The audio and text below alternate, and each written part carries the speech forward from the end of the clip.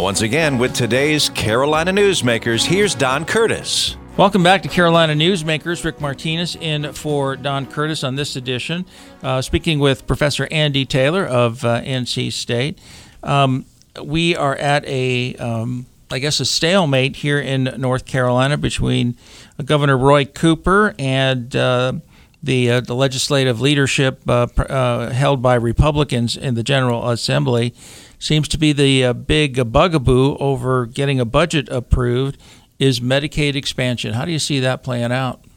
Yeah, it's interesting, Rick. So this is the first sort of go around here where the Republican majorities haven't been super majorities for the budget. That's right. In the General Assembly. By super majorities, I mean they're not more than 60%. Under the state constitution, the governor's veto can be overridden with 3/5. It's 2/3 at the federal level, but it's 3/5 here in North Carolina.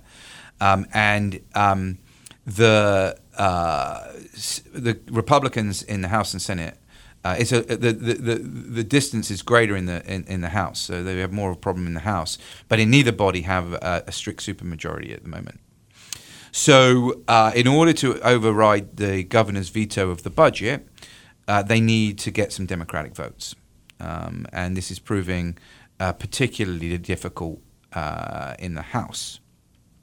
And so the governor says he's vetoed the budget. Really, he hasn't talked too much about other things. He's talked a little bit about, he always talks about teachers and we got to improve. But the real issue, as you mentioned, is Medicaid expansion. And there are an increasingly large number of states, not mainly outside of the South, that have, using the sort of apparatus of Obamacare, have expanded Medicaid to catch people who wouldn't otherwise qualify for regular Medicaid but are uninsured. And so it just sort of expands the eligibility. Now, it doesn't seem as though, particularly in the House, as I said, that the Republicans are going to be override. So they've sort of begun to think a little bit about Medicaid expansion by offering a bill that would have some work requirements. And polling suggests that quite a large number of Republicans are supportive of that in the state, that they would support Medicaid expansion, but there would be these strings attached in this sort of work requirement. Governor Cooper says he wants what he calls it a pure Medicaid bill. That is just a Medicaid expansion bill. That is without that expansion. And it increasingly looks like, and there are people out there listening who might be a little bit more closer to this than me, but it looks like that, at least in the House, there's some crumbling going on. Speaker Moore, who's the leader of the House, because he needs more Democrats than leader President Pro Tem Berger needs in the Senate. There might be some crumbling going on, but certainly in the Senate, Senator Berger has said, we're not going to cave here. We're not going for a pure Medicaid expansion, and so there continues to be this standoff. Where it goes, I don't know. We don't actually need a budget. Explain that. Yeah, we have a biennial budget in North Carolina, and so that means that the government is funded for 2 years when the budget in the is passed,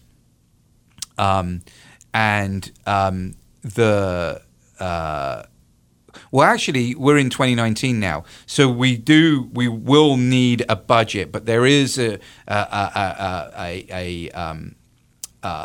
proviso in place that means that we're not shut down, right? That we're you just keep operating on the previous year's operating on the previous year's budget. Yeah. So we could go on for a while without the shutting down of the government or the suspension of state government operations. So there isn't this kind of time, this deadline bearing down on everybody. But both sides clearly want a budget because they wrote their own budget. But the question is, when are we going to get it? Who's going to blink first? Whether people feel a need to blink or not, it's a good question. Yeah, because this is not the most polite way of putting it, but in Governor Cooper and in Senate President Phil Berger, you've got two of the hardest heads in North Carolina, Right. and I don't see any give between them. And I see that Speaker Moore is kind of larding up some districts. I think Representative Richardson, he's got like $120 million worth of the state money going to his district. Yeah, there's an effort to essentially, I put this in quotation marks so the listeners can't see, but buy off, right, votes. This happens all the time in legislatures, by the way. You're kidding. Yeah, no, really. You know that. This is the breaking news here. In order to win some votes. But, with the parties as polarized and as cohesive as they are now, people worry all the time about being primaried. You might buy some goodies for your district, which people might like, but at the same time, the party in your district is going to be outraged if you flip sides, and there's going to be plenty of demand for a primary challenge, and so that's something that members have to look out for. But we do have the biennial budget, which does mean we don't need a budget in the second year. Mm-hmm. But of course, we're in the first year of the biennial. First year of a 2-year budget. Because it's 2019. We just had the election 2018. That's what I meant to say earlier on when I was trying to clear that point up. Mm-hmm. I was explaining to my lovely wife Donna, who was saying, there's a couple of ways to skin this cat, this Medicaid cat.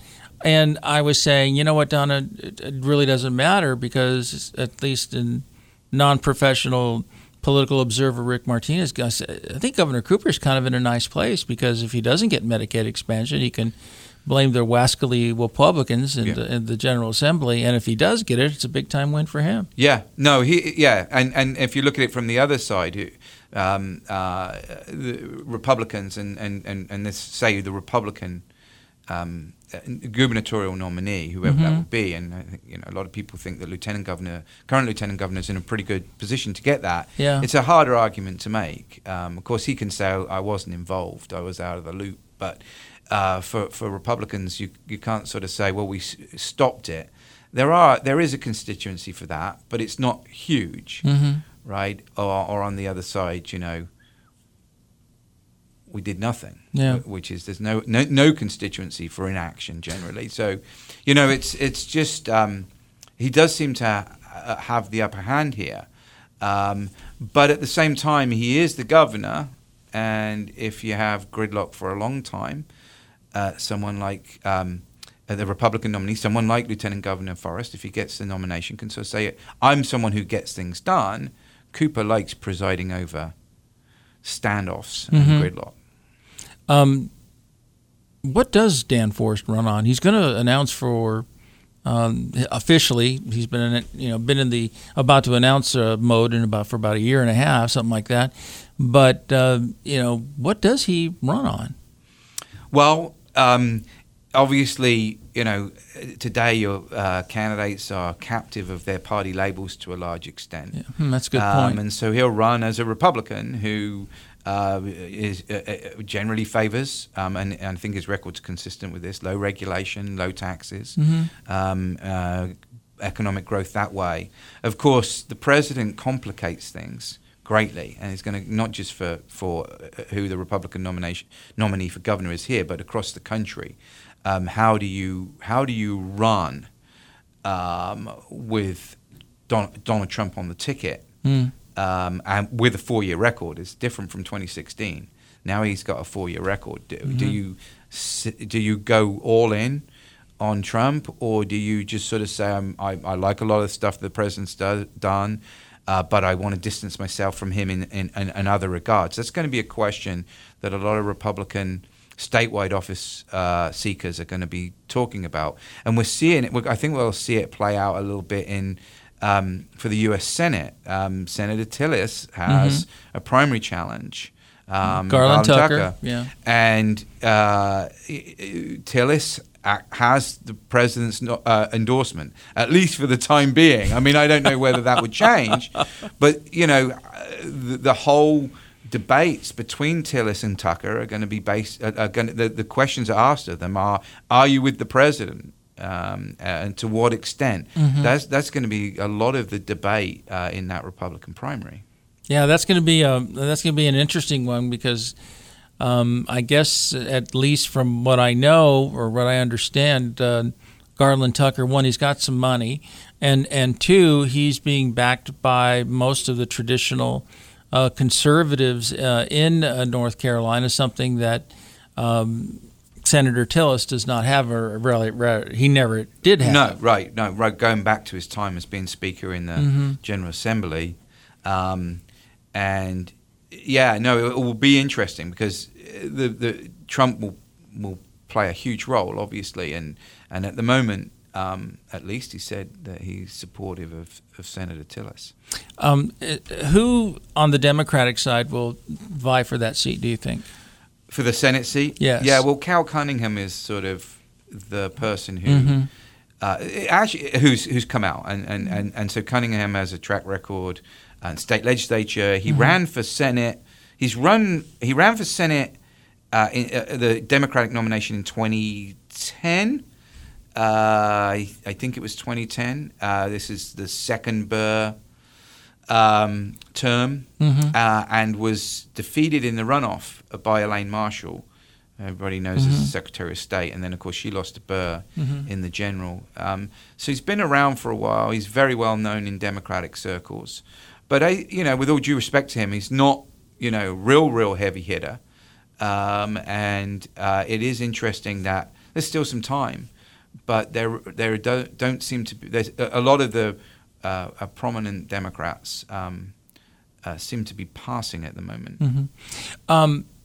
Maybe you can explain to me what I think is the most puzzling candidacy declared so far for 2020, and that would be former Congresswoman Renee Elmers wants to be our next lieutenant governor.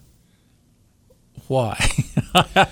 Well, you have might any ask idea? anybody why you want to be lieutenant governor? I'll ask Dan Forrest next time I see him. Ask the actual sitting lieutenant governor, because he might have a problem answering the question himself. The lieutenant governor in North Carolina doesn't have a tremendous amount of to do, yeah. Right? So they're elected on a separate ticket, which means that you can have like we do at the moment, a governor of one party and a lieutenant governor of the other.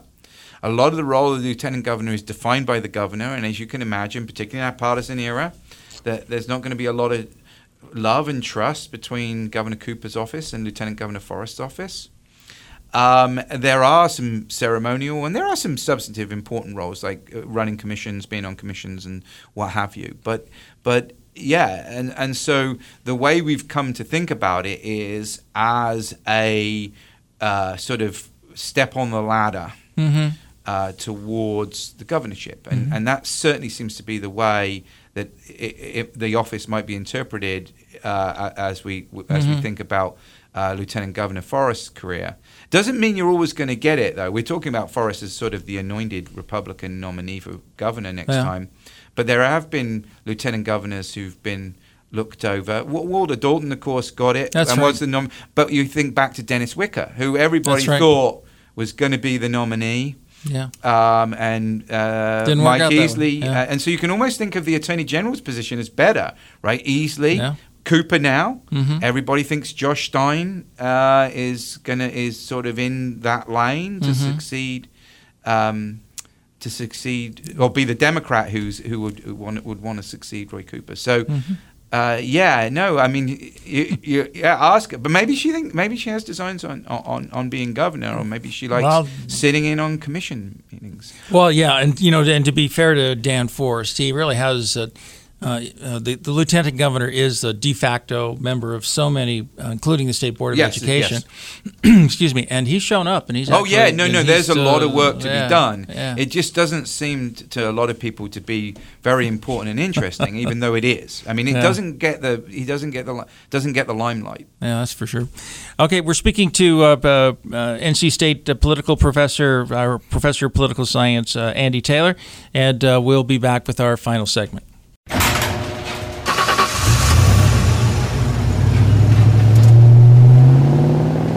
I spend a lot of time in the garage, but even more time in the rain, sleet, and mud. In '95, I helped tow your moving trailer. In 05, I helped you get out of a ditch. Yeah, I know I'm a bit rusty, and sadly in 09, it was sparks from me, your Andy Chains, dragging behind your truck that accidentally started a wildfire. Sparks from dragging chains can start a wildfire. Spark a change, not a wildfire. Visit SmokeyBear.com. Brought to you by the U.S. Forest Service, your state forester, and the Ad Council. Only you can prevent wildfires. I'm not staying home tonight. I'm at school all day. If they want me to do the work, give it to me while I'm at school. This guy has me coming to work 10 hours a day. So what if I didn't finish school? That doesn't mean he can work me like a dog. Hey man, I need a few bucks. My car's busted and I need some cash. Hello? Hello? Every decision you make has a benefit or a consequence. Make the right choices today and be ready for the challenges tomorrow. This message is brought to you by the United States Air Force. Carolina Newsmakers continues, and once again, here's Don Curtis. Welcome back to Carolina Newsmakers. Rick Martinez and for Don Curtis on this edition, speaking with Professor Andy Taylor, professor of political science at NC State. Okay, I think we have about 24 people running for the Democratic nomination for president. They're probably 20-30% into the campaign. Give me your impressions of the Democrats. It's muddled, that's for sure. Yeah, no, I mean, I think there's no doubt about that.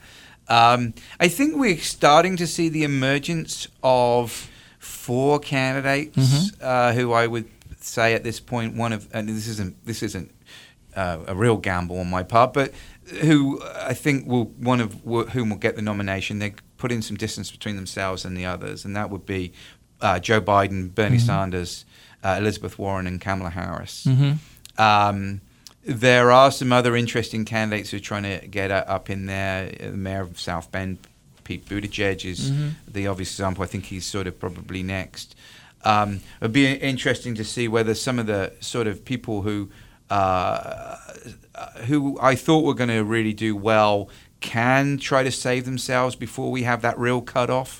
I'm thinking particularly about Senators Cory Booker, maybe Senator Amy Klobuchar, possibly could get in there. But yeah, so we've got these 2 tiers, and I think in terms of the dynamics, there are going to be some cleavages. There's going to be sort of the moderates versus the liberals or the progressives, whatever you want to call them.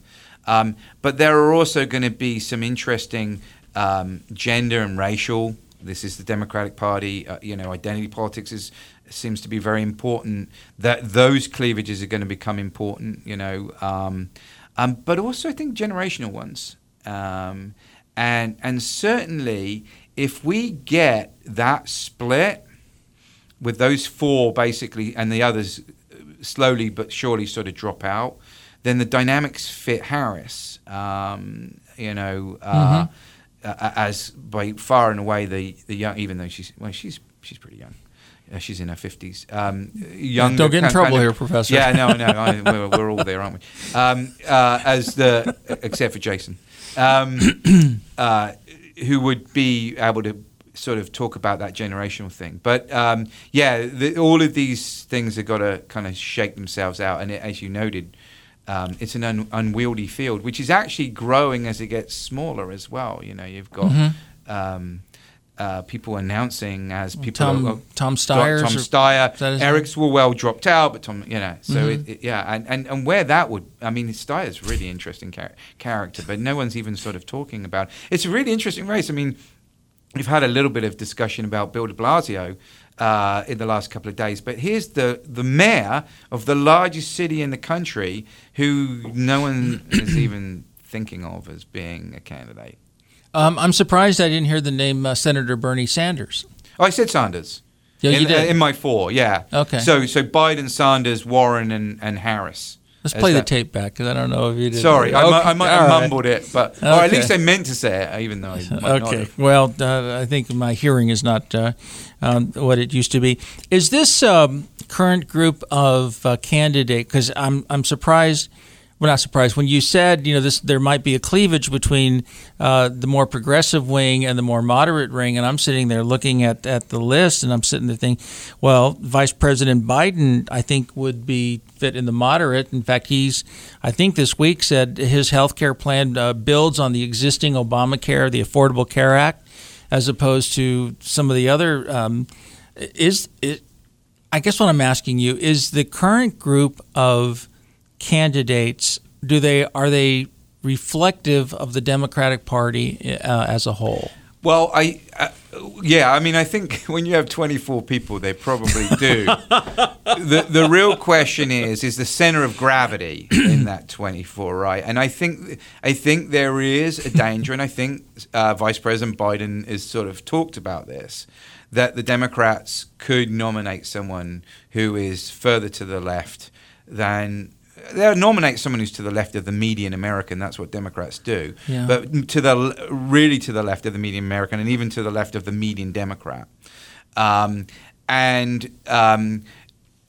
is a significant, from their perspective, a significant danger, given the mix of candidates. But it's not just Biden versus the crowd. I mean, I think that one of the interesting things I found watching what's going on earlier is particularly people like who are senators, particularly Booker, Harris, and to a lesser extent Gillibrand, who have actually done sort of moderate things before, genuinely moderate things back in the day, and who have taken positions. Booker, for example, on economic policy, on law and order, who have taken a lot of flack from the progressive wing of the Democratic Party, and yet that you can sense that they feel that they need to, whatever you want to say, pander to them or move in that direction. They have palpably gone over to sort of say to the progressives, I'm woke, I'm in. That's right, yeah. And that is a sense that, I think Biden's trying to say, of course he wants to be the nominee, but he's also trying to say we've got to be careful of that. And but I think there are candidates out there. Let's say if Harris is the nominee, or if much less likely it seems at the moment, but someone like Booker is the nominee, they can appeal, I think, as a moderate in a way that someone like a Bernie Sanders clearly can't, or an Elizabeth Warren clearly can't, or a Beto O'Rourke clearly can't. Oh yeah, I remember him now. No. Well, he's not going to be the nominee. So, so it's not just Biden versus the field. I guess that's what I'm saying. There is a danger for Democrats from their perspective that they're all going to try to out-progressive each other, with the exception of Biden, during the primaries to be the anti-Biden. The anti-Biden gets it, and that person then has to spend a lot of time trying to scurry back to the center, or if it's Bernie Sanders, won't even bother. That's a challenge. Yeah. Well, Professor Andy Taylor, I want to thank you for taking time out of your summer, coming off the beach and coming in here. And I was in the office. I have been on the beach, and spending this time with it. I guess we got a pretty exciting political year ahead of us. We do. Thanks, Rick. All right. Thank you. All right. Next week, Don Curtis will be back with another newsmaker here on Carolina Newsmakers. Carolina Newsmakers is a production of NCN and is heard each week on a network of North Carolina's leading radio stations. To hear a repeat of this broadcast, go to carolinanewsmakers.com. Carolina Newsmakers is produced by Jason Kong. Network engineer is Alan Sherrill. I'm Scott Fitzgerald, inviting you to join us again next week, same time, for Carolina Newsmakers.